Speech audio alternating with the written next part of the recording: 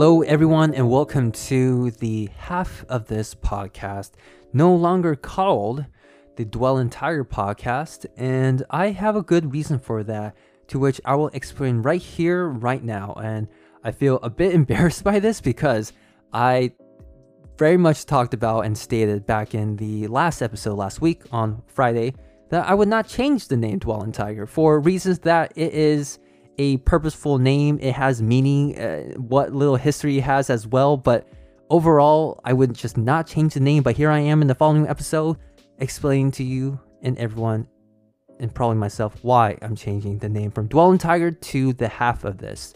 And I do have a great reason, and it is a purposeful reason, very genuinely purposeful, and that is because I just don't think the name Dwellin' Tiger is as representative as the half of this with the content and the type of topics I want to bring to the table with this podcast.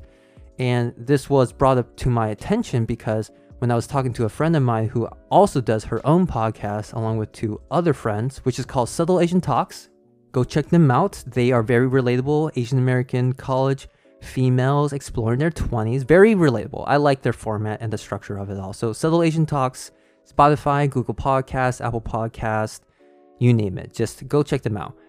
But nonetheless, she was talking about how they're preparing for their season 2 of the podcast and even having some guests on. And that kind of brought to my attention of just how serious was I taking my podcast on.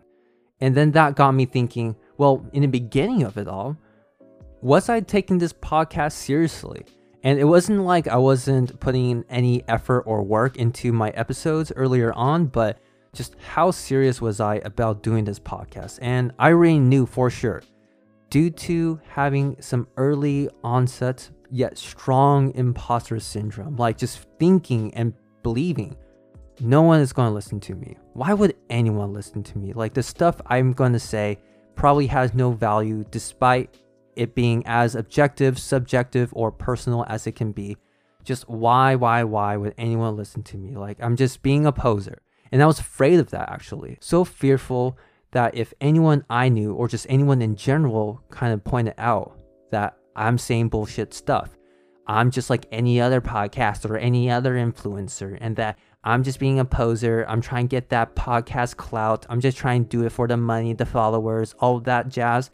I was afraid of being pointed that out because I wasn't trying to be that. Of course, I'm not trying to be. I don't think anyone really is, with the exceptions of a few of them, right? Whoever they are, good for them, right? That's their purpose.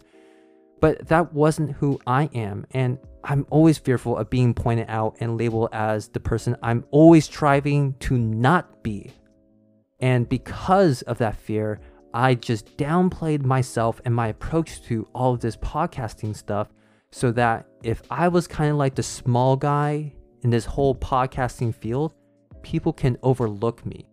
And people then will not be able to, or just probably wouldn't care of pointing out that I'm a poser or I'm just an imposter in this podcasting world. Because of that, I just chose the name Dwellin' Tiger out of a whim because I thought that half of this was seemed like I was doing too much with the podcast. As if like a friend would tell me like, Joey, your name for the podcast is the half of this. Like, doesn't that seem like you're trying too much? Like, are you really trying to take this seriously? Like, what are you trying to do? Become an influencer, right? I was just scared of that. So I just thought the name Dwellin' Tiger was sillier to the point where it was silly, right? Very playful. And I feel like you don't really have to question playful things. And I was comfortable with that thought. But then again, with the talk with my friend who does her own podcast with these two other women, it just got me thinking like, how serious was I taking this podcast? And do I want to take this podcast as serious as I probably want to? And then I started to think about my episode 7, where I made a resolution for expanding this podcast to the point where I want to reach out to as many people as I can. Not for the money, right? Not for the followers, not for the clout, whatever. Maybe, is there podcast clout? I feel like there is. Like a lot of YouTubers are doing their own podcast. So maybe there is some clout here and there. But that's not the motivation here, at least with myself. And the reason is, like I mentioned before, I never had these kind of resources where I can hear people talk about their experiences or be vulnerable with their listeners or their audiences.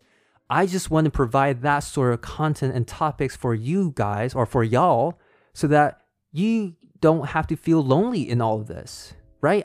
That's what I felt like back then, and I don't want you to feel that way too. Anyone. I want everyone to have a more fulfilling, more positive filled life so that there's no regrets. There's this one song called My Way by Frank Sinatra, or he sung it, and I'm not too sure who the actual writer is. I think there's actually some history there, but besides that point, that song talks about not having regrets and living your life your way, but don't let all this other bullshit in your life, obstacles, hold you back. Like with imposter syndrome, that held me back on the podcast, and I realized that later, and I wish I had done it sooner, but luckily it's only been a little over a month since I began this podcasting endeavor, and I made the decision to change the name for the good and for the better of this podcast in its future potential, right? Whatever that may hold. I still don't know what it's going to hold, but I'm excited to find out. I'm excited to explore this. So yeah, this imposter syndrome, it held me back greatly, but not to a significant degree because, like I said, it's only been a little over a month since I've started this podcasting endeavor. So luckily I was able to catch on and realize that I want to seriously put in some honest work here and expand the podcast and expand my listenership. Now, if you don't know what imposter syndrome is, it's essentially the feeling of being a phony and you have a need to live up to a certain image. And because you're trying to live up to this certain image or trying to work towards becoming someone who you think people want you to become or need you to become, you are fearful of being exposed as this person who's just trying hard to be someone they're not. And ooh, do I feel that so closely to my heart? As cheesy as that sounds, it is something I feel like a lot of people experience and go through their own respective fields or even just in various aspects of life. And one thing I also want to point out is that imposter syndrome is not necessarily associated or directly tied in with other sort of like mental health issues like depression, loneliness, and let's say even social anxiety disorder. These are other comorbidities that are tagging along with it in a sense. Like, imposter syndrome is a person, and these other feelings like depression, social anxiety disorder, they're its friends and they're going to tag along, and it's not good, right? For you at least. It's like these people coming into your house and just like making a mess of anything, just having their own kind of nasty kind of party. It's not good. But yeah, that's what pretty much imposter syndrome is. And it affects so many different types of people. And I would say that some people would argue that certain groups or communities experience this or that it's more prevalent within.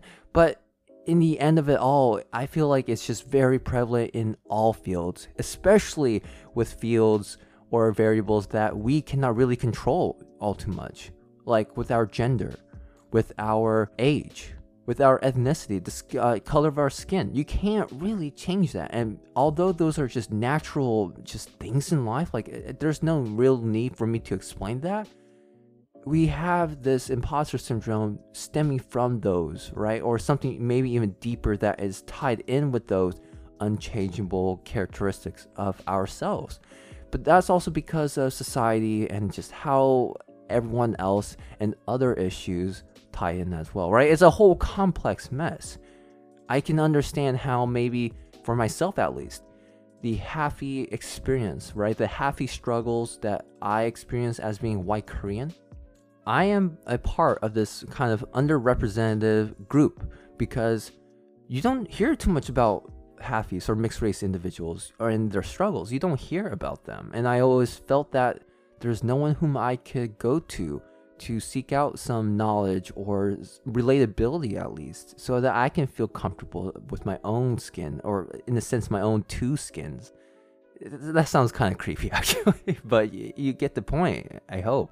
And nonetheless, if you actually want to learn more about the associations of imposter syndrome with other comorbidities like depression, loneliness, and social anxiety disorder, and just kind of seeing how this affects very niche or certain groups of people, there's actually a research article called Prevalence, Predictors, and Treatment of Imposter Syndrome, a Systematic Review. This is like a research journal, but it's a peer review, not a hardcore primary research journal. So go check it out. If you're very much into the data, the statistics, like a very thorough article. And nonetheless, I liked it a lot. It provided me some context and some deeper insight relative to some like those articles you can find on the interwebs. But again, Prevalence, Predictors, and Treatment of Imposter Syndrome, a Systematic Review. I'll actually put a link in the description for this episode so that you know how to look up the name itself. But yeah, the article shows, and what I learned, it just affects so many types of people. Like, you can even go into the specifics, like men who are in college, men who are in this career field, or women who are in college and women in this career field. And then you can even say women in college who are this ethnicity, or men in this particular work area who are this ethnicity. It's so prevalent, even within just seemingly niche and minority groups in a sense. It's very real with everyone. So to say that other people's imposter syndrome is not as justified or valid as another group's imposter syndrome, for example, that does not do anyone justice. Like, accept that everyone can have this regardless of their situation. Maybe it seems like one group is experiencing a bit of a worser situation than the other, but nonetheless, we're all experiencing it. So it's okay. Don't think that yours is not valid also because maybe you feel like you've seen and heard other people talk about imposter syndrome and you're like, I don't think what I have is probably as bad as these other people who are experiencing what seems like the same thing. So I won't talk about it. And that's a big issue. And I think that in of itself, just the fact of that you're not talking about the stuff you're dealing with because you're invalidating yourself, I feel like that is such a big issue in just with mental health in general, because you feel like you're not as in a worse state or in a bad situation as probably other people are. And it is a sensitive topic, right? Because you don't want to talk about your situation and feel like you're downplaying another person's. Like, oh, like mine is worse because I had this kind of childhood, and oh, because of X, Y, and Z, this is like such a crippling feeling I have. I totally understand that. I am very much in that boat and still experience that because I feel like always I can live with and live through, like in a sense, suck it up with all the mental health issues I experience. And this includes imposter syndrome. And again, this is a big problem with everyone who thinks the same way. And I mean, this is imposter syndrome in of itself, where you think that the things you are experiencing are not real, and that you feel like if you do begin to think about them and do begin to express yourself regarding these mental health issues, or in this case, imposter syndrome, you feel like a phony, like you don't deserve to talk about this because you feel like you're fake, like you're just playing it up for yourself. You're just playing up the fact that you maybe have this imposter syndrome, or some other mental health, right? It sucks to feel that way. And I totally get it that you can feel personally, like you truly believe that, oh, it's not as bad. Like you really believe that, as if you believe the sky is blue. Hey, it's a fact. And it's hard to break out of that, which is what I think regarding imposter syndrome is it's a habit. Imposter syndrome is not something that tells you that you're a broken machine that is unfixable, or you're some beta version of a person. You're not. It's like a habit where a wrench is thrown into your gears, and all you really have to do is try like really hard, pull the wrench out, but it's just really stuck in there. And like with any habits, you just have to learn to break out of them. And with even some like worser habits, like just something that's like really prevalent and just really stuck with you, it takes time and also baby incremental steps in order to break out of it. And that's why I think people have to do with imposter syndrome in order to cope with it, in order to resolve it and handle it ultimately. And there's various ways to do that. And, people just have to find their own ways with that. But there's some general tips, I guess, that can go along with that. Like, you just have to begin talking to people, right? Talk to people, express the imposter syndrome that you feel so that you personally don't feel as bad about it as if you just kept it bottled up inside yourself. Because when you talk to people, you may broaden your perspective on yourself, because before you were just very fine focused on this imposter syndrome or the aspect of your life that is being affected by imposter syndrome, where you feel phony or you feel a strong need to live up to a certain image. And instead, when you talk it out, then you can probably expand your image or that perspective of that part of your life and think, oh, actually, I am this person. Like, I am like this a successful person, or whatever the field may be in your life. You can just talk it out with someone, which I heavily suggest. I've done it before, and it's literally one of the biggest things that's helped me so much. Like, I can do all the speculation on my own. I could do all this self-reflecting and the thinking, and even imagine like I'm talking to someone else with myself. Like, as crazy as that sounds, I've done it before, and it doesn't help as much as talking to someone. Just talk to someone. Maybe just talk to some online forum. Just get to know some people and talk it out. And there's definitely a number of other ways to either resolve the imposter syndrome that you're feeling or work with it. In my case, I immediately think about my athletic career let me explain this first. There's these 5 types of imposter syndrome, which actually helped me provide a more clear image of just my situation itself. And those 5 are: 1, the perfectionist, right? You feel like you need to perfect everything to the smallest detail, and if it's not met, then you feel like a failure. Number 2, the superhero. You just feel like you have to go up and beyond with a lot of things, pretty much. Number 3, the expert. You just feel like you need to learn more, and you just need to become this, expert, right? Otherwise, you feel like a phony. Number 4, the natural genius. If you don't feel like you are succeeding easily, like things don't come to you easily, then you feel like a failure. So hence the natural genius. And number 5, the soloist, where you feel like you need to just do things by yourself alone, and that if you do ask for help, that is a sign that you are a phony or that you are a fraud in this field that you are being a soloist at. In regards to my athletic career, I was definitely the superhero and perfectionist. And before I go into that real quick, don't think that all 5 types are definitely applying to that specific situation that you're dealing with or that you are thinking about. Because when I was reading these 5 types, I just automatically thought, oh my goodness, like, 5 apply to my, let's say, athletic career. But that's not really the case. I mean, you can always nitpick, but with practice, right? Just practice this right here, right now, or at your own time. Just take a step back and just really reflect and think, okay, which of these types really apply to my situation? And if you can narrow it down to, let's say, 2 or even 1, that can provide a lot of clarity for your own situation. And then maybe it can provide some insight and deeper context as to how to better understand the situation and move on with it, right? Either resolving it or working with the imposter syndrome, which is what I did with my athletics career as a superhero and perfectionist type. And this kind of feels like a personality test, like, oh, I'm the superhero and perfectionist type. Anyways, like with my athletic career, I always felt intimidated by all the athletes. And this also stems from just when I was in cross country back in high school.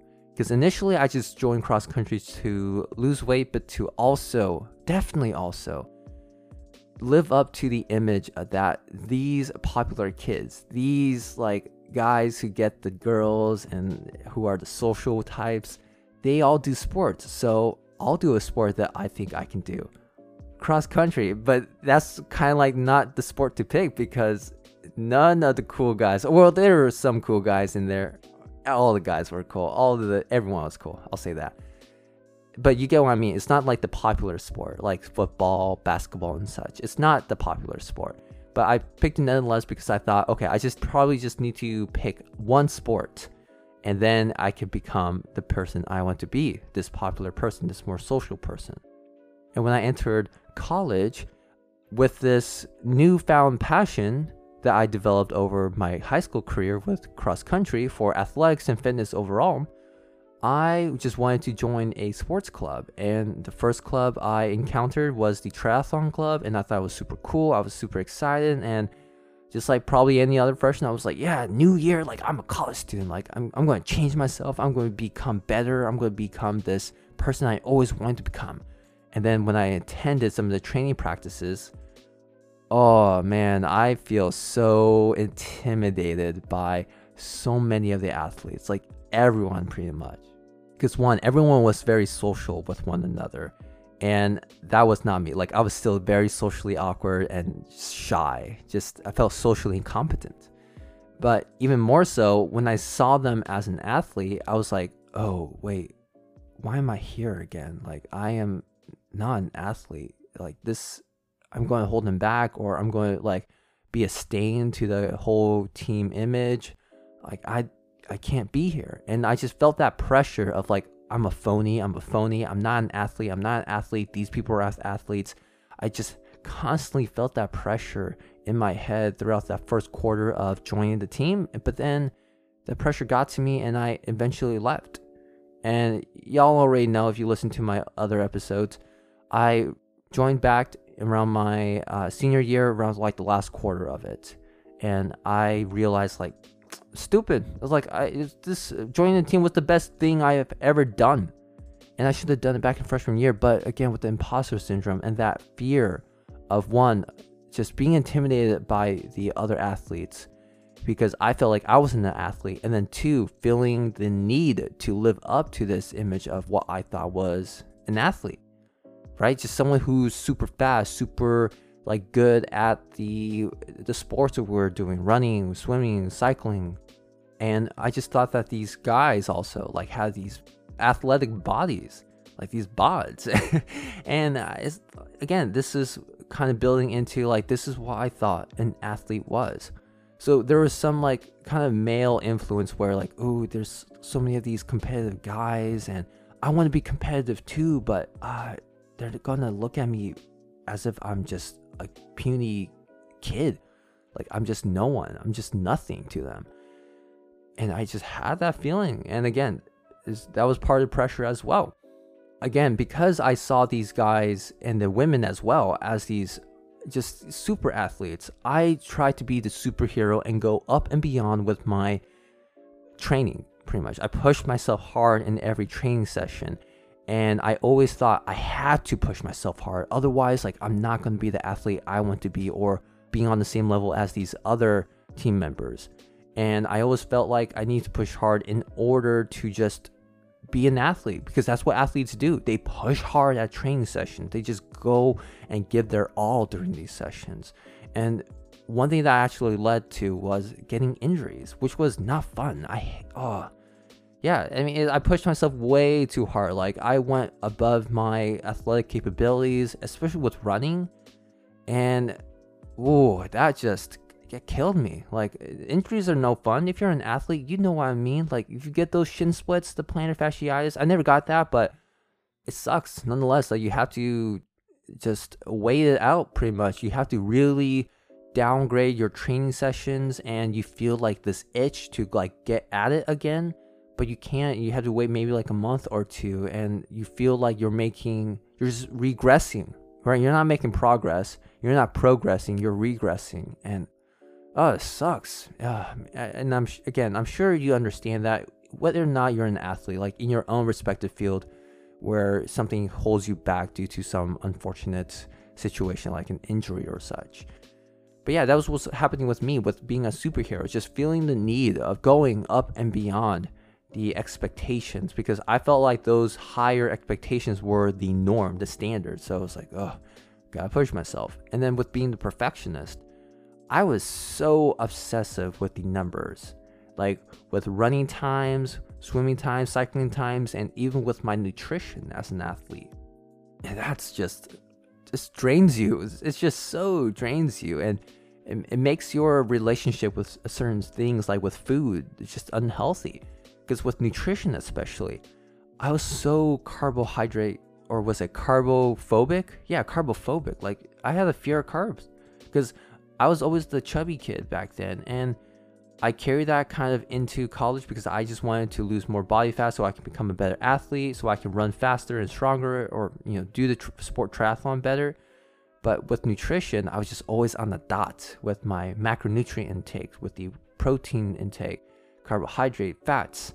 And I would do all this research, like all the scientific research, read all those science journals about nutrition and how to have a proper, meal plan in order to take up the micronutrients, the macronutrients, and even the types of macronutrients, right? It's getting insanely just difficult and complex and just so overwhelming with the information. Maybe not to some people, and I actually enjoy this kind of stuff, but at the time, it was very overwhelming for me, and I just did not like food anymore. And I, like I said, became carbophobic.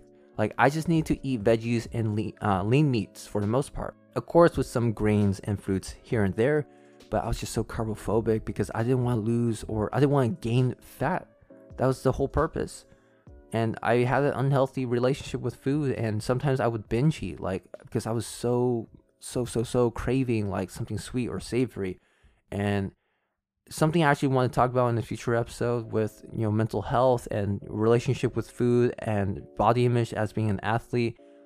Yeah, I just experienced it all. It was very detrimental to my overall well-being, in my opinion.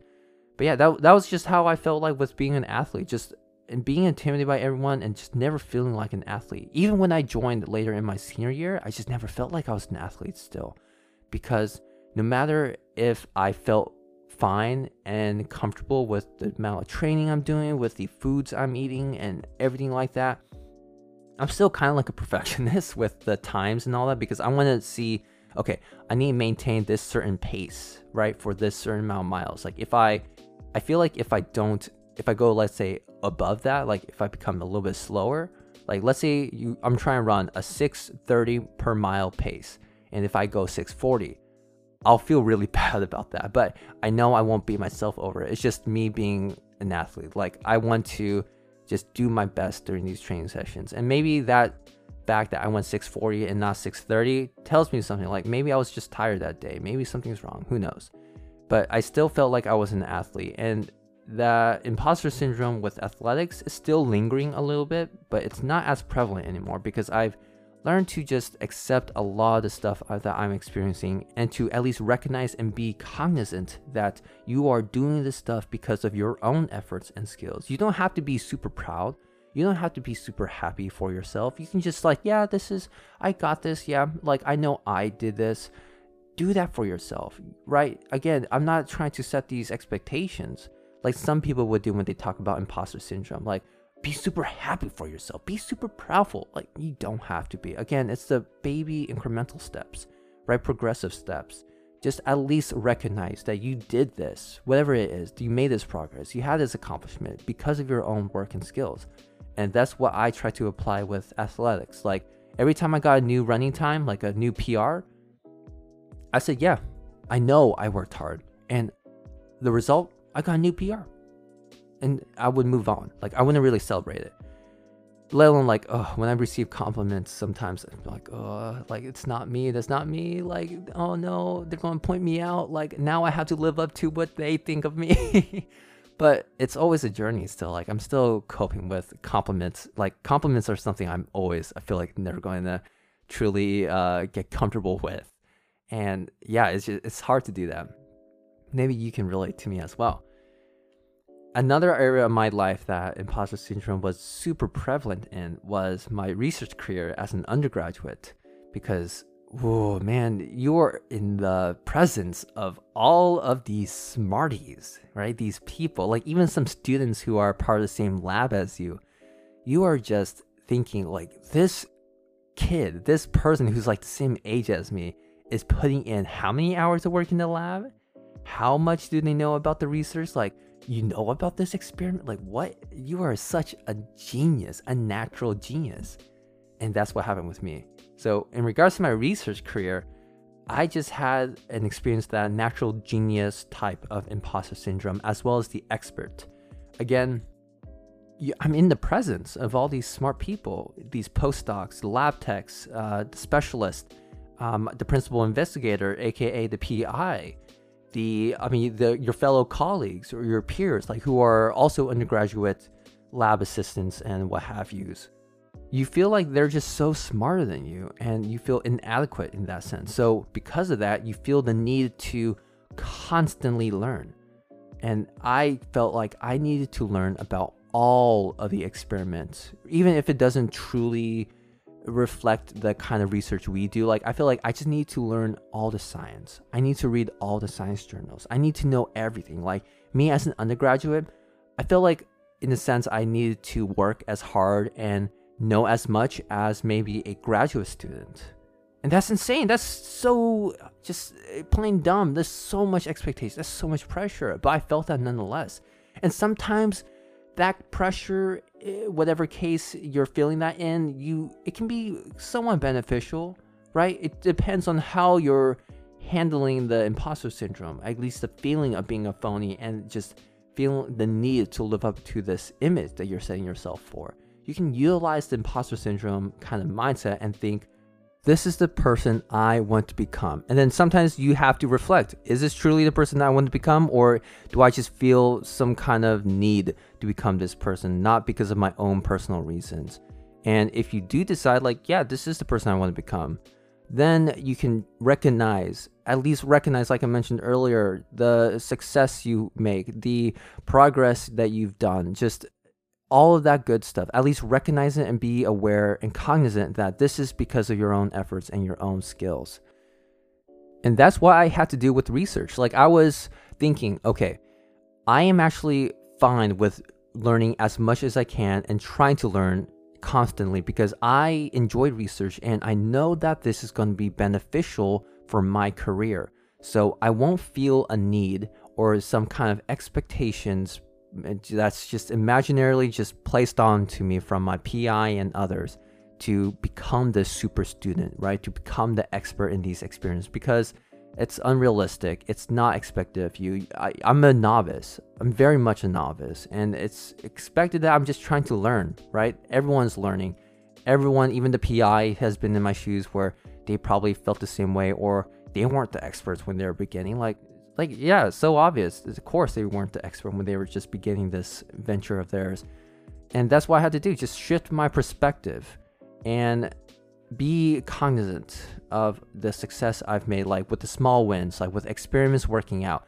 I would very much sometimes celebrate, because the experiments, if you do research, if you've done like a Western blots or anything like those, running a gel, essentially, like with PCR gels, you can definitely feel the wins of having those clean bands. Ooh, no streaks, nothing running down, or just no blurs, just those clean bands. Oh, I took a picture of it one time of PCR gel for one of my biggest projects that I've worked on, and I was given a lot of responsibility for. Like, I was pretty much trying to work on it by myself. And oh, it felt so good to get these clean PCR bands. Like, I'm repeating myself because I'm recalling back to that moment. And I was so excited. And right now I feel so happy. So you have to do that too. If you feel happy about something, recognize it and then be happy about it. Celebrate it. Like, do something about it if you want to, or just tell it to someone else. You got to do that. It's a practice. Again, imposter syndrome is a habit that takes up in many forms, like with the superhero type, with the perfectionist type, the soloist, and the other three or other two.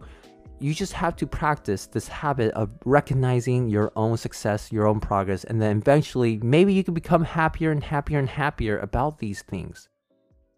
And then you don't feel so much of a phony. And then you can say you do have self-worth, like you do have the skills and the knowledge.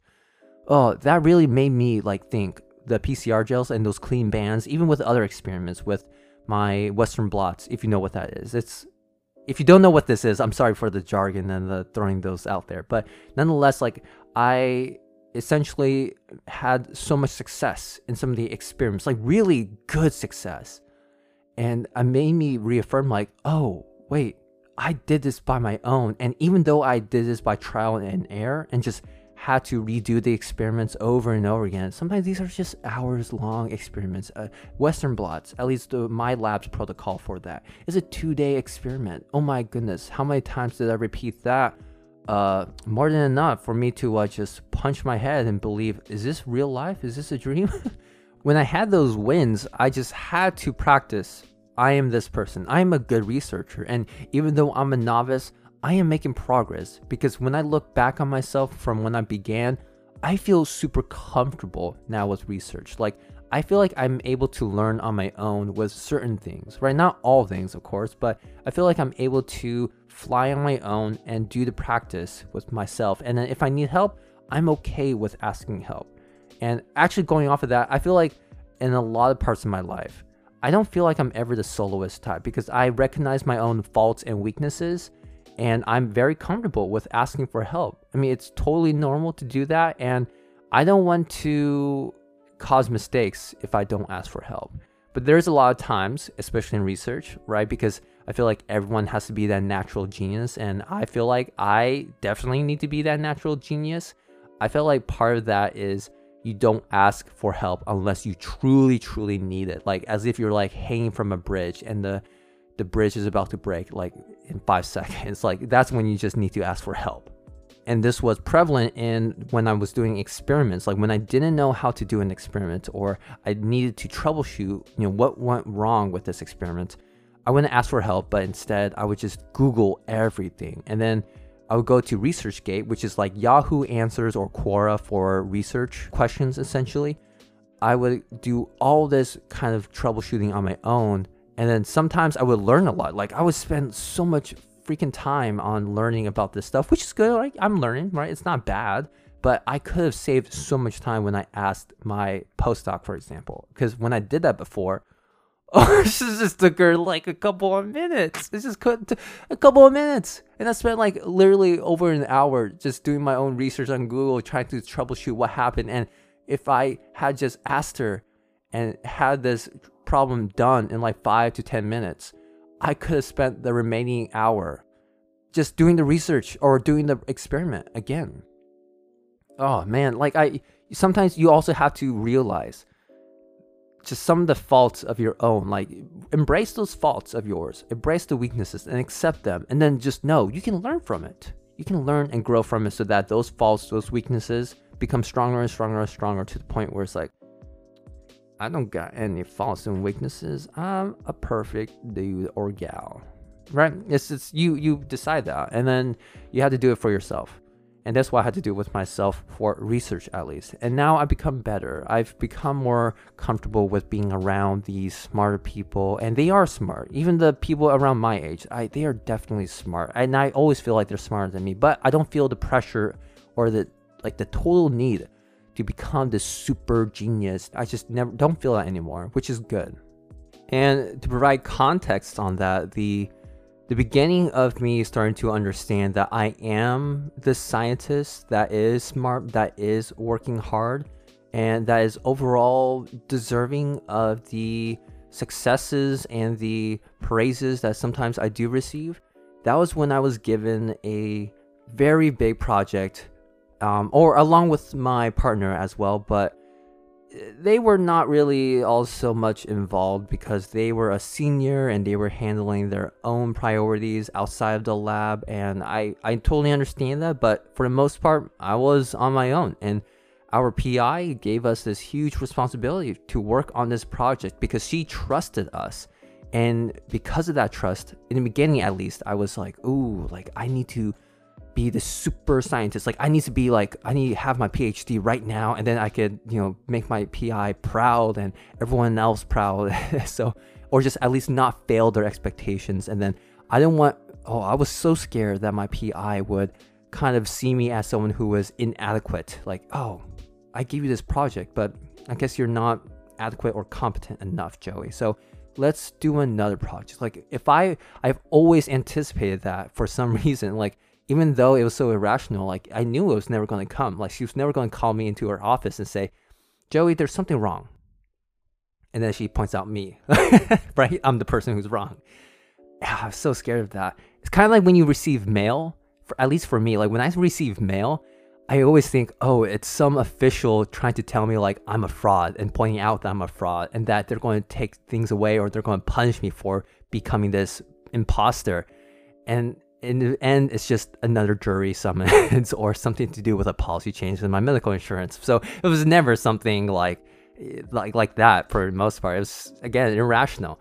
But with this project I was given, I was in charge essentially with from beginning to end. And I never got to complete it because of family reasons, but I just worked so hard on this. Like I was wanting to use this project as a means to prove to myself, like, okay, I'm going to learn all the experiments. I'm going to really learn and grow as a scientist. And that's what I will focus on. And that's another thing that can help you with your imposter syndrome or the type of imposter syndrome that you're experiencing in whatever field of life that you are, wherever this is prevalent in for the most part. You just have to not focus so much on the expectations and the needs. Just know that, okay, you don't want to make mistakes, right? You don't want to just cause a muck up and just cause distress and financial setbacks and whatever like else that's bad for your lab, for your PI, for anyone else in your place, maybe in particularly in a workspace as well. You want to do your best and you need to focus on that. You just need to focus on the goal itself. And for yourself, just think, I need to become the person I need to become in order to do this goal for me to feel satisfied. But also think, there's no expectations. There's no pressure, all right? Just don't focus on that, because when you begin to think, I need to become this, let's say, smarter, harder working person, that's good. But then with those expectations and the pressure that you place on yourself, that you think people are already thinking of you, that will add on more pressure and that will cause you to work harder and burn out. And I've done that. There's many times that I've mentioned before in the episode 7 of my New Year's resolutions about just working on myself with self-care. I would go to the lab at 11 p.m. and get out at 2 a.m. because it was a Friday night. I had no friends to go out with. So I would say, like, why not go to the lab? Because I need to get this project done. I need to like hurry up with this project. So I would just go to my lab, 11 p.m., do my experiments, and then get out. And I liked it in a sense. It was okay with me because I do like to work alone, and I felt that with no one in the lab because it was just by myself. And I was also given responsibility and the privilege to go in there at night. I felt better and more comfortable because I felt like if people are right there with me, I feel the pressure a lot more so. Just with the presence of my lab mates and colleagues, it's just added on to the pressure because it would remind me of, oh, like I need to not mess up in front of them, or like I need to kind of in a way prove to them that I am worthy of this project. But that wasn't the case, right? I've already mentioned, I would ask my postdoc or lab tech, whomever, for help if I needed help. And I wasn't really afraid of that. But nonetheless, I was trying to focus on completing this project and doing my best in it without focusing on the pressure and the expectations externally, right? And I feel like that can help a lot with at least focusing on the things you need to do or want to do, and in your own pace, in your own kind of mindset, not with the mindset of, other people's expectations and or whatever image, whatever person you're trying to become, if that makes sense. That seemed like somewhat of a rant, but I do hope that makes sense. And if not, that's okay. And I apologize for that. Just, feel free to contact me if you really do want to hear me talk about this, or you want to hear some thoughts of mine from maybe in another context. Whatever the case may be, feel free to contact me. I'm always welcome to those talks. I mean, it's quarantine time still. Nothing's really changed all too much from 2020. As sad as that may be, because everyone was thinking, oh, once the 2021 year comes, everything is going to change for the better. And well, guess what happened in the first week, right? It's never going to go as expected for the most part. Just keep an open mind for the most part. What I'm trying to say right there. And yes, even though I say all this good stuff about me working towards the better in regards to not feeling like a phony and not constantly being burnt out and just putting in unnecessary work in order to become this person that I think I need to become and other people would probably want me to become, I still struggle with this very much so in one big area of my life, and that's my social/dating life. And I kind of put those together because it involves things that are not academic or professional related, or kind of like even it is personal related, but it's a social, right? It's a social situation for the most part. And it's something I've always struggled with, even dating back to middle school, where you always have those friends or you see those people or guys, in my case, like the men, always getting the girls, and they always do the sports. They always are social and they talk with everyone and they're friends with everyone. And I'm here being the half Asian kid, or in their eyes, because I grew up predominantly in a white neighborhood and Hispanic neighborhood, I was just the Asian kid. I was no one special. I was just a chubby Asian kid, maybe with the bowl cut, whatever the case may be, the squinty eyes. It just really played a huge negative factor on my upbringing for the most part, and in my social, I guess, competency regarding just making friends, just talking to people, and even expressing myself. Just all of those things were affected by this, and it also built into my imposter syndrome regarding this kind of like social competency, and even my identities that are tied along with this social competency. I'm saying social competency a lot. I don't know why. It's not a fun word to say. Anywho, how imposter syndrome affected this was in two areas. One was me being a man, just that whole kind of mindset and the expectations that goes along with that. And the second thing is my mixed race identity as being white Korean. So you often hear, at least with being white Korean or mixed race, us halfies feel like we don't belong anywhere, at least within our ethnic groups. For me, I was always seen as the Asian kid by those who are not Asian, and I was always seen as the white kid by those who are Asian, especially within my Korean friend circle. I mean, I struggled a lot with that because you feel like you're not Korean enough or you're not white enough, and just it's so hard to try to fit into those skins where you're hanging out with your white friends or your other friends who are not Asian, and then you're hanging out with your Korean friends. It's so tiring as well. And one way I would try to work hard towards this is I would try to do a lot more Asian stuff, because for me, I wanted to fit in with the Asian kids. And again, there was no Asian kids at my high school, so the majority of my Asian friends were from my Korean church that I went to, that was an hour, 20-minute drive away from my home. So every Saturday we would go there, right? Fun times. But yeah, I would try to fit in with the Asian persona or the Asian like skin. And the way I would do that was I would change up my style. So I would try to look up like K-poppy or Korean men's, fashion wear and whatnot. I would try to do my hair a certain way. And I would do stuff like I would download Kakao Talk on my phone, even though I never used it. I just downloaded it to feel Korean. And I would also try to do Korean stuff. Like I would watch Korean dramas. I would listen to K-pop, K-R&B, K-rap, anything Korean. I would try heavily to do, and I didn't like it. Like I never really found joy or like any passions in them. Like when I think about it back then, like in this moment in time, like no, like yeah, maybe I enjoy some like K-R&B, like I like the music, but I don't feel passionate about that, or like the Korean fashion wear. The only thing I will give props to that I am happy about, got me started on my hairstyling journey. I messed around with it, and when I look back in high school times, what I thought was cool and stylish, like with that Asian male kind of air to it, it did not look good. When I look back, it was too much popping out of my head and too much product, and I was so cringing. Yeah, when I think about it, it makes me cringe. But now I am way better at styling my hair, minimally and just in a good, stylish way. And I can say that objectively, in my opinion. So yeah, I am happy about that. Like that's one thing that what came out of this Korean try-hard phase that I was going through in high school. My hairstyle, for the most part. And I would say my overall like style, like it got me thinking about my style overall in a good way. Like, oh, okay, I want to look presentable, I want to look good, and I want to feel good, right?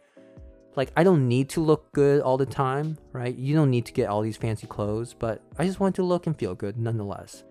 But yeah, when I tried to be this Korean person in front of all of my friends, all the people I interacted with, it was so tiring. And then that just made me ignore my white counterpart, and especially just the whole mixed race identity struggle that I've always experienced. Just, I never thought about that because I was thinking, I'm just going to be this Asian kid. I'm just going to be this Korean kid. And sometimes I would hate being white or just hate being half Korean because I just felt like incomplete, and that being Korean was better for me. And the fact that I can't change my blood, like, it just frustrated me. Like, one thing I would also do was I would stretch out my eyes every day almost, like not for like long sessions, but just constantly like stretch out my eyes so that they're squintier, like, or more almond shape. And they're not like super round. I mean, I guess, but that's not really important to say. Like, I would just nonetheless try to stretch out my eyes, just, yeah, to look Korean or to look Asian nonetheless. It was so bad. It was so bad. And I would try to learn Korean, and again, do so many Korean stuff that was totally unnecessary and just a waste of time. And if anything, it burned me out. And it got me thinking, I remember, why am I doing this? I remember in high school, I was like, this is so tiring. Like, I don't care about this anymore. And then I was thinking, I don't care about making friends.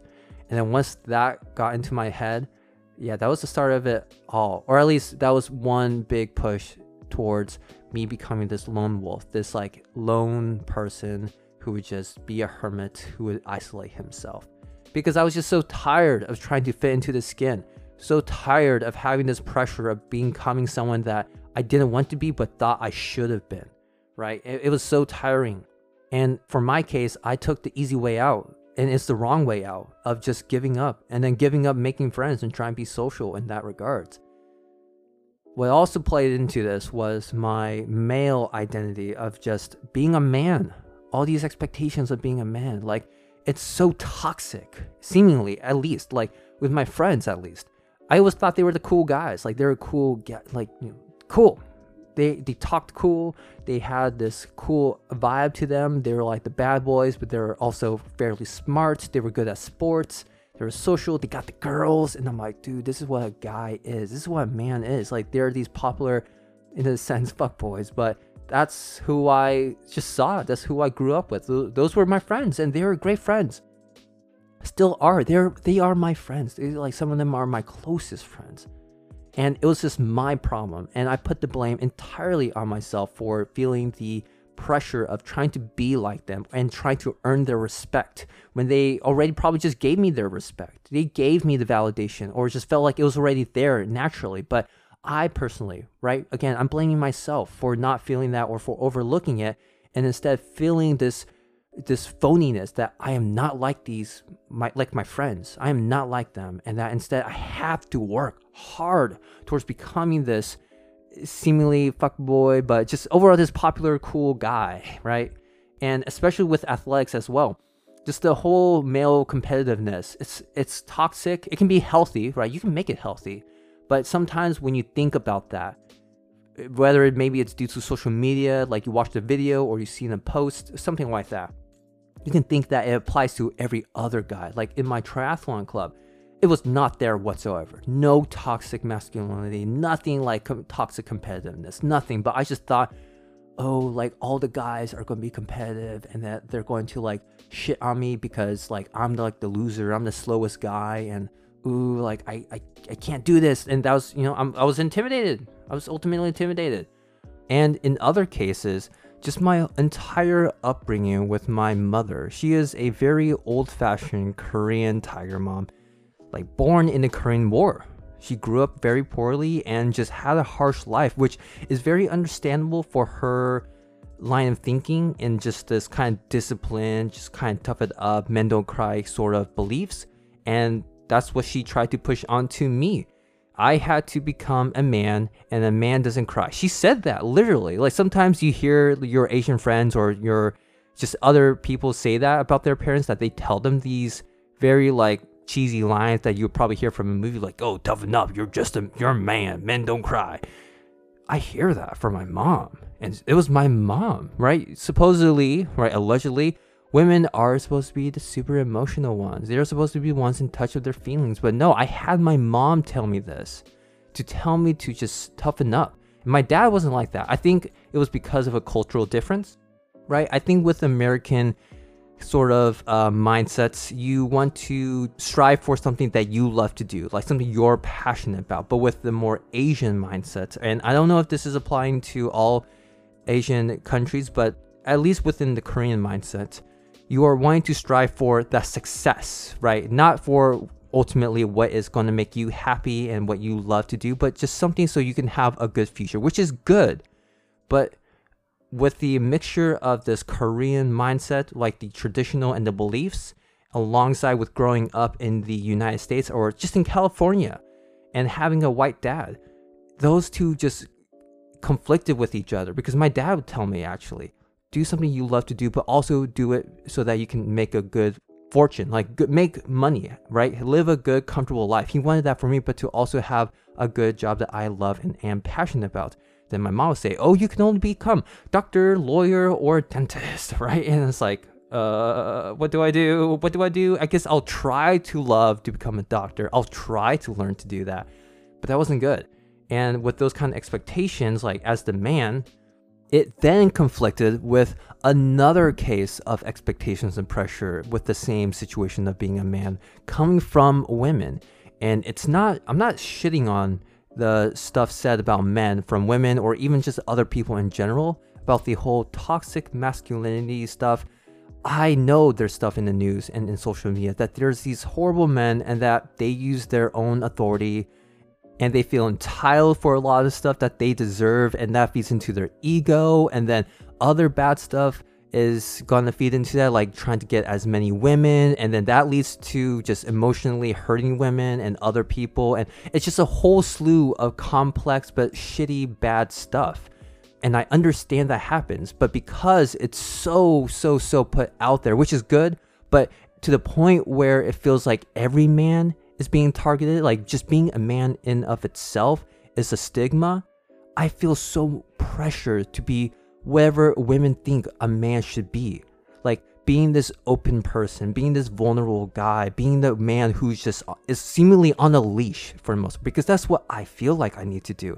For goodness sake, a lot of times when I go walking, when I see a woman walking on the sidewalk along with me, I will go across the street so that I can make her feel safe. And I totally understand, as a woman, you can feel vulnerable, you can feel defenseless, and that can be scary. That can be very scary. And I am very thoughtful of that. And I don't have a problem with doing that, but I'm scared that I'm going to be labeled incorrectly and irrationally that I am this toxic, let's say, rapist or molester or whomever, like whatever you want to call me, like some kind of criminal who's a man. I'm so scared of that. And then I try to be this open, vulnerable man, just whomever women like a man to be. But then I'm so scared then, oh, if I fuck up one time, they're going to look at me as a disgusting, entitled, toxic man. Oh, it's so heavily on my mind. And maybe to the guys out there, to the mans out there who listen to this, maybe you can relate to this, because we do care about women's issues and the feminism rights and all that kind of movements, all that stuff. It's so prevalent, and we understand what's going on, especially with our own gender and the shit we do. But we feel like it's just so applied to every man, despite if they're good or bad. Like just every man is somehow bad and toxic.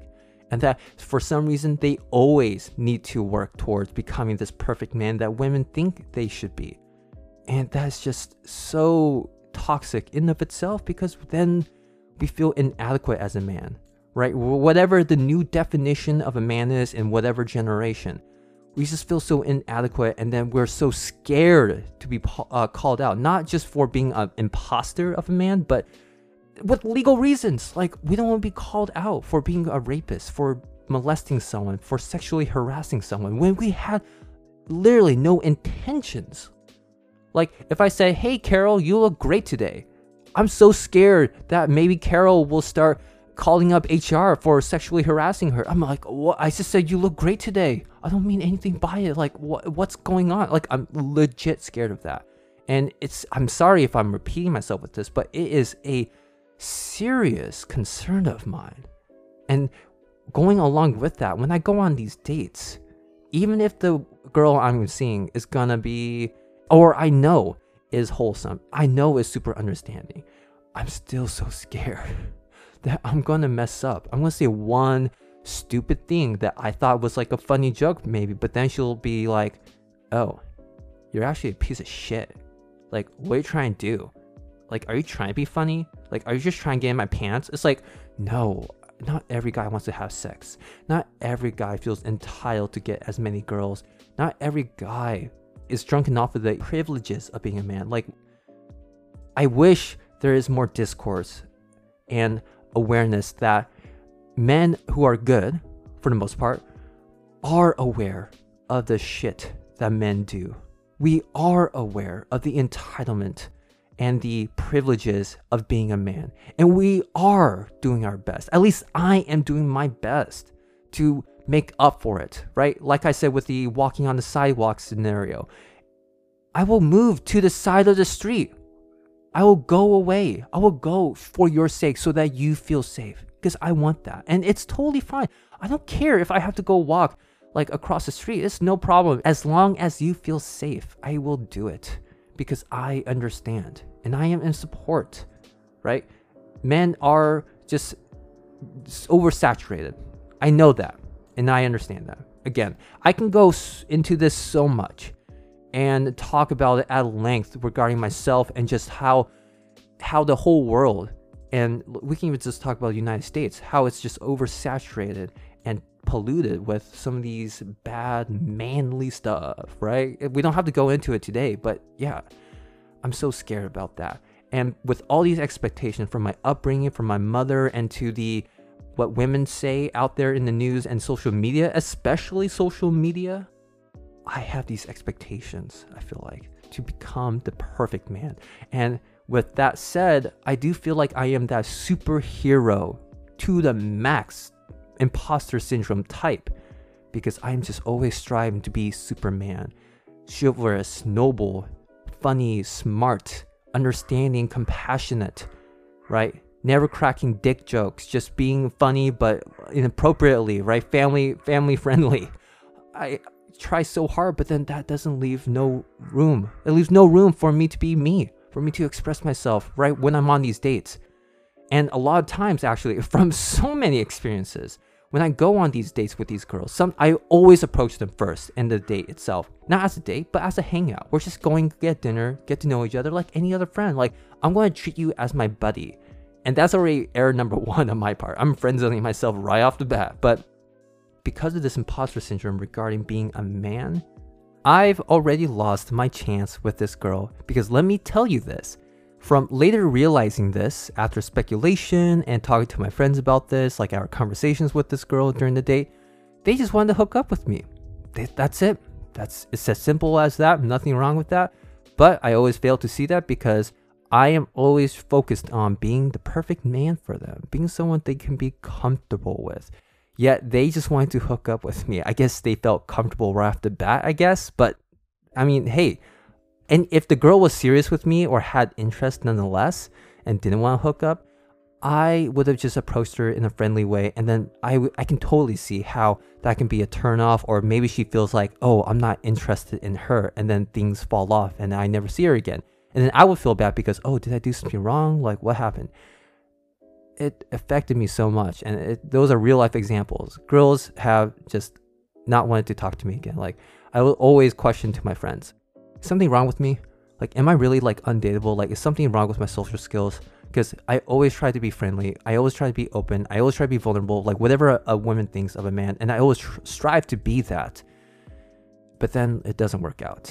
And it seems like I'm always just being a friend to them or something. Or like I'm just so ignorant or oblivious. That's for the most part, like I am very oblivious because I don't think highly of myself, right? And that goes along with like the expectations and the pressure I feel as a man too. as a person. I just think lowly of myself so that I can protect myself from being called out as an imposter. I can be protective of my own thoughts for feeling bad or feeling undeserving of the stuff that I deserve, that is the result of my own work and my own efforts. But yeah, it's a tough campaign. It's something that we're all dealing with in our own respects, but it does get better. Just, you gotta learn to try to take that wrench out that's just so stuck in your gears. Like, it's just so stuck, but it can get loosened up and you can pull it out eventually. Maybe it's just always there, but you can deal with it, maybe work around it.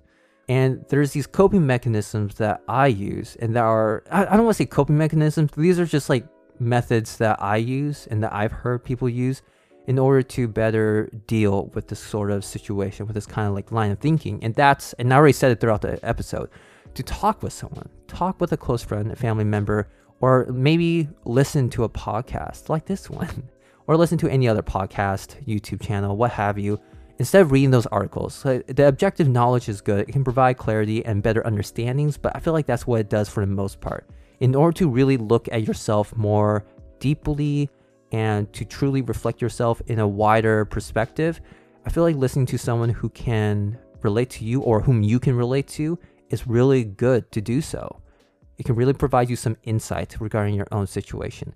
And then not focusing on those self-doubting and undeserving thoughts that you have that goes along with imposter syndrome. It's just not good. And you gotta try hard to focus on something that is good for you or that you're trying to strive for. In the case of, let's say, like research or athletics, just focus on what you want to achieve.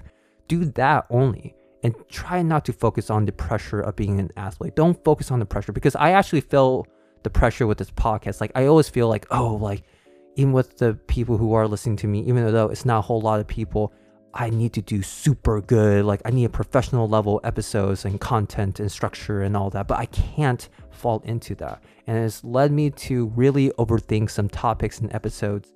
And I've had to re-record a lot of episodes for a couple hours because I was just always so pressured to have this high quality episode. And it's not that I don't want high quality episodes. It's just, it wasn't what I wanted. It wasn't something that I was proud of. And when I re-record episodes without the pressure and the expectations, I feel better about my episodes. Like, man, this is something I'm proud of. Like, this is something that I actually like in regards to like what kind of episodes I want.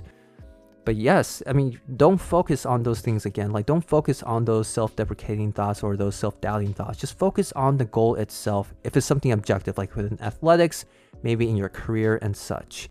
And another thing that you can do, if you recognize that looking at social media or anything external that's triggering you, don't look at it as much. Or if you need to, get rid of it. Just uninstall the app. That's all you need to do.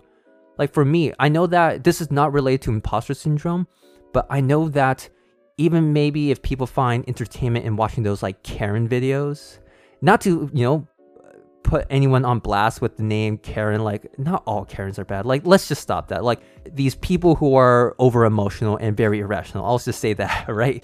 Irrational, over emotional people. I hate watching those. It makes me feel cynical. Like, I begin to think like, oh, the human race is done for. Like, why are people so stupid? Blah, blah, blah, blah, blah. Like, what is going on? I can't do that. So I purposely not watch those. Like, if I see anything remotely associated with those kind of topics and just viral videos, I just completely ignore it. I don't like it. So you gotta do the same thing. If you know that watching these, let's say, YouTube fitness channels, even if they're good, or not, let me retract that. There are good ones out there that are real, authentic, and they are open about stuff like their relationship with food, the real stuff, breaking myths about the fitness world and those influencers on social media. Those are good people, and there are good people like that. But there's also a ton of bullshitters out there who say, yeah, get 6-pack abs in 6 weeks. Like, yeah, this is what you have to do to look shredded. Like, this is what you need. This what's it called? V cut? Yeah, like when you have that V line at your pelvis area. I like that look. But again, it can be toxic. So don't look at those stuff, right? Find the things that you know is relatable, but also something that's healthy, like something that doesn't make you feel like you have these expectations or the pressure. But you gotta do your own reflections. You gotta recognize your own faults, right? It's okay to have the faults and weaknesses as well. Just embrace them. Say to yourself, it's okay. But overall, it's a practice. It has to be a habit that you have to get into. Like, practice and build a habit of recognizing your own accomplishments, your own success, your own progress, so that you can say to yourself, yeah, this is something I am doing for myself. This is something that I did not due to some external factor. Because we can heavily get drowned out by just all the bullshit, both with the external factors and the internal factors, most definitely. And I'm sure there's other methods out there for you to utilize for your own good.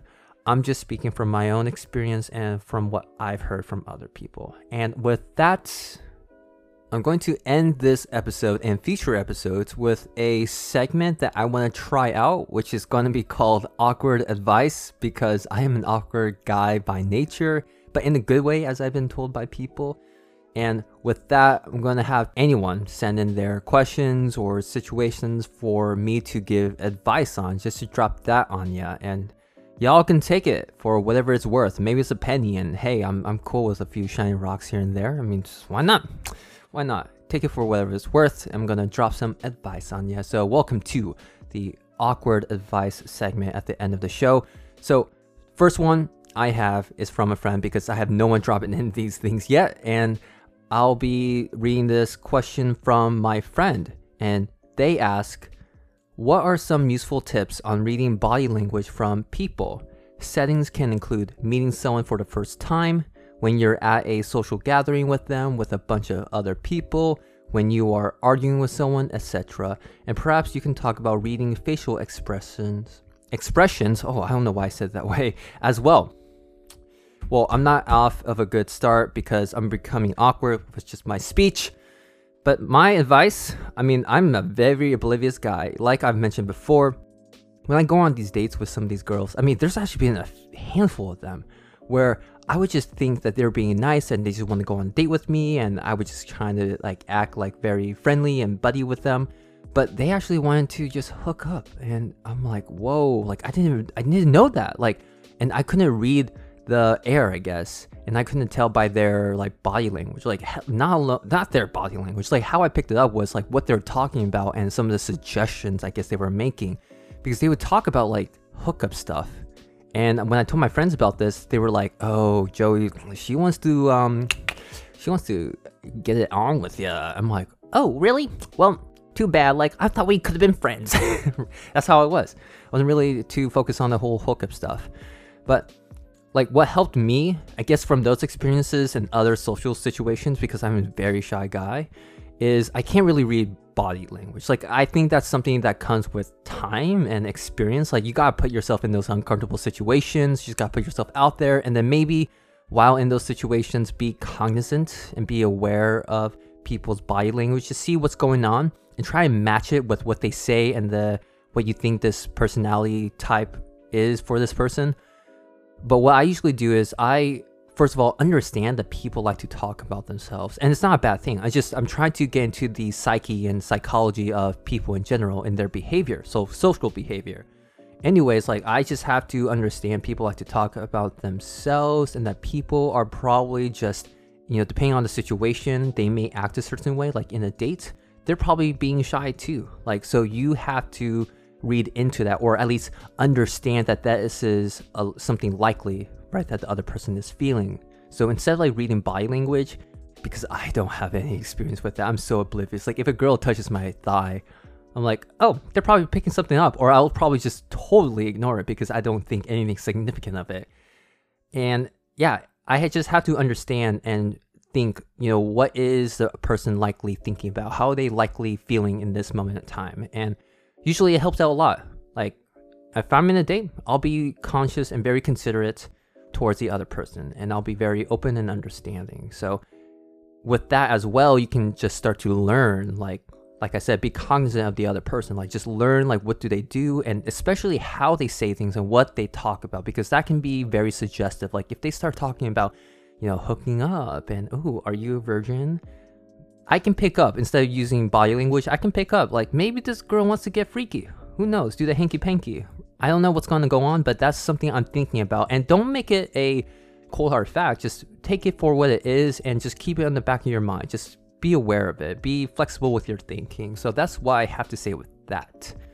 Yeah, I don't know if it's helpful. I don't know if it's unhelpful, but I hope that is something you can use for your own life. Just, again, kind of more or less try to understand the social behavior of people in general, and as you interact with these people, or if you're in this situation, use context clues. Use what the setting is like, use what the situation y'all are in, and use what the person is saying, how they're saying things, what you think the kind of person they are. Just pick up on these context clues. Be your own Sherlock Holmes in a sense. But yes, that's all I have to say with that. That's my awkward advice, whether or not it's helpful or not. Whatever it may be. But with that, that's the end of the episode. Thank you all for staying along on this ride, and thank you for listening till the end of the episode. If you'd like to support me, just listen to this podcast and follow me on Spotify, Google Podcasts, and other podcast platforms, and even on YouTube. And all you gotta do is search up the name Half of This, and you'll definitely find me everywhere, or for the most part. And you can also support me by sharing this with your friends and family who find this insightful, enjoyable, or simply want to laugh their butts off. Like I mentioned in the beginning of the podcast, this is not a purely comedy show, but I want to bring silliness and jokes and all that to this. So why not? I want people to laugh and have fun with this. And if you have any comments, questions, or topics that you'd like me to talk about in future episodes, or just want to drop in a, hey Joey, what's going on? Maybe you want to talk to me. Maybe you just want to say hi. Contact me at my email at halfofthispod@gmail.com. That's halfofthispod@gmail.com. DM me on the podcast Instagram account. Now I have that actually, which is half of this. Or you can send me a text/voice message on the anchor.fm/half of this website. Whatever one is most convenient for you, you do it. King, queen, and awesome person, ruler, or whatever you want to be considered as. And again, thank you so much, and I'll talk to you next time on this Friday's upcoming morning tea episode. Woo woo, hello. I don't know why I did that, but until next time, goodbye.